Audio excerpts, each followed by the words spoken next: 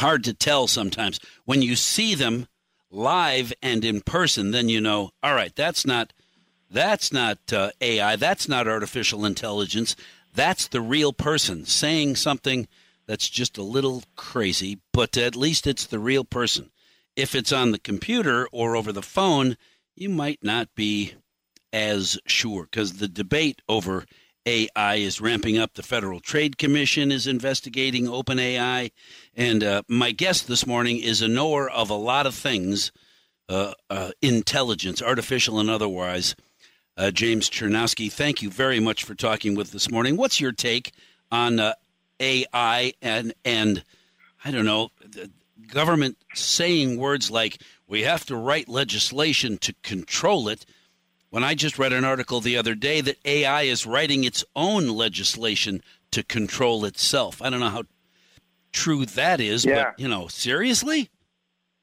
Yeah, I think it's a great question. I think artificial intelligence is an extraordinarily powerful technology that has its own limitations by its own admission from companies like OpenAI and Google and Microsoft and all the groups that are working on these kinds of things here. So nothing surprising there. I think that, again, it has the potential to go and transform many sectors of our economy, from healthcare to education to even how businesses are interacting with consumers. There's a lot of things I think are really positive here.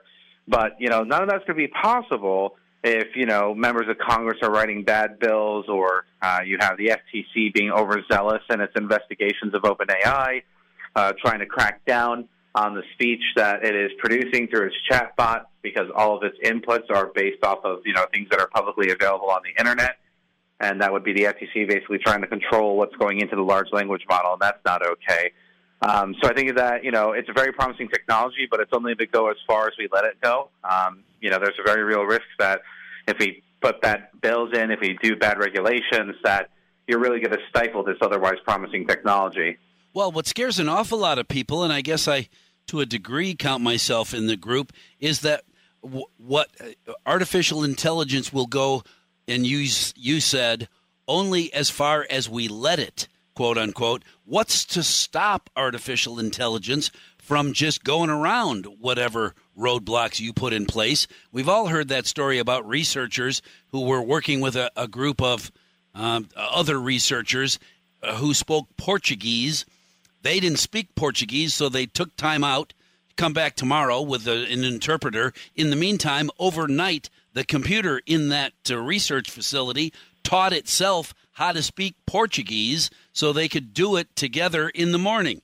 Then nobody asked the computer to learn how to speak Portuguese. It just taught itself, all by itself. That's awesome, also kind of scary.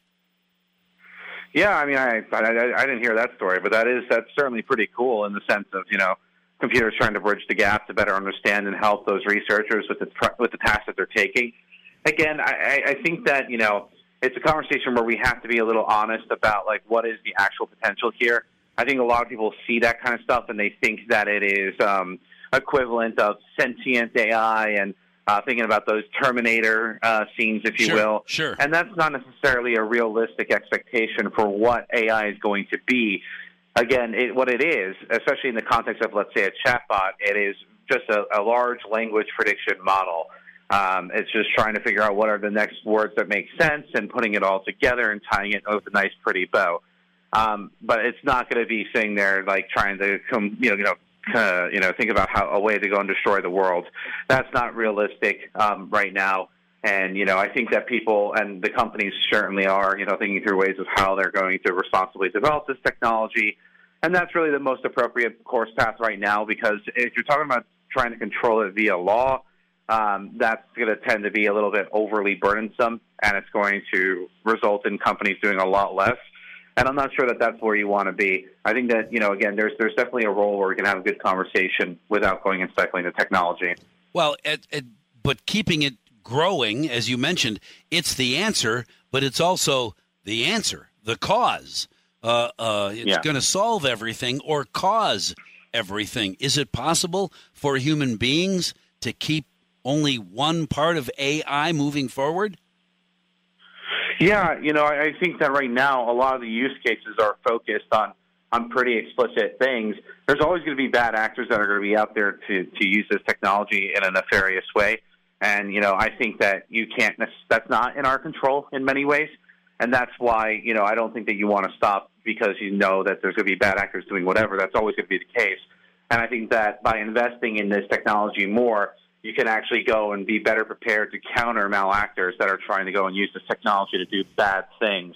There's always, new training that's trying to figure out, well, what's a deep fake, what's not authentic to a human being that's being produced.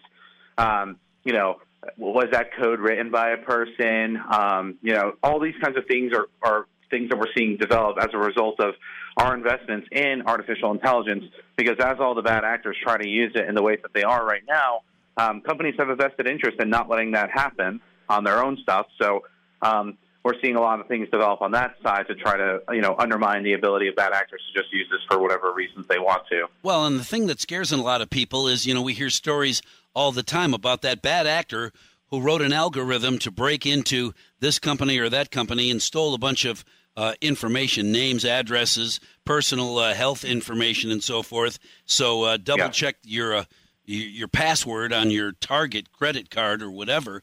What about the bad actor who writes an algorithm, plugs it into artificial intelligence, then goes to bed while the AI does all the work overnight, and you wake up in the morning and everything's been broken into and everything's been hacked because AI can do by itself what it takes a human being forever to do, and we're all in big trouble because that bad actor gave that AI the go-ahead. Well, again, I think that's something where that's already been a problem for years because when you're writing an algorithm and you're executing an algorithm, AI is going and driving a lot of that process that's being carried out there. So that's not necessarily a new problem that we've been facing. It's been there for years. And companies are investing in cybersecurity and other kinds of tools to try to protect that sensitive information. The government is, not exactly great at it, but they're trying to get better at, protecting sensitive information. I'm still old enough to remember that the IRS was hacked back in 2016 by people doing this kind of stuff, and that cost them, 700,000 taxpayer-sensitive information. So I think that, as a general point of order, what these kinds of things remind us of is just how important it is for both the government and for the private sector to invest in strengthening their cybersecurity. Malactors are always going to be there, which means that at the end of the day, what you have to do, whether you're the government or a private company, is invest in securing your servers and securing your data. So that way you're mitigating against that downside risk that happens if you have a malactor trying to go and do a data breach on your servers. James Cherwinsky is our guest on the Crosstalk on WIZM. He is with he is the cyber. Are you comfortable with that? The cyber expert, the knower of all things. OpenAI. It doesn't say knower of all things. I have to at least say that, James. But from Americans for Prosperity, the senior policy analyst in technology and innovation, and as far as I'm concerned, the knower of all things that I worry about and wonder about, and the answerer of all questions. Thank you very much for talking with me this morning. I hope you have a great weekend. Thank you. Same to you. Have a great weekend. James Cherwinsky from Americans for Prosperity. Very important to keep an eye.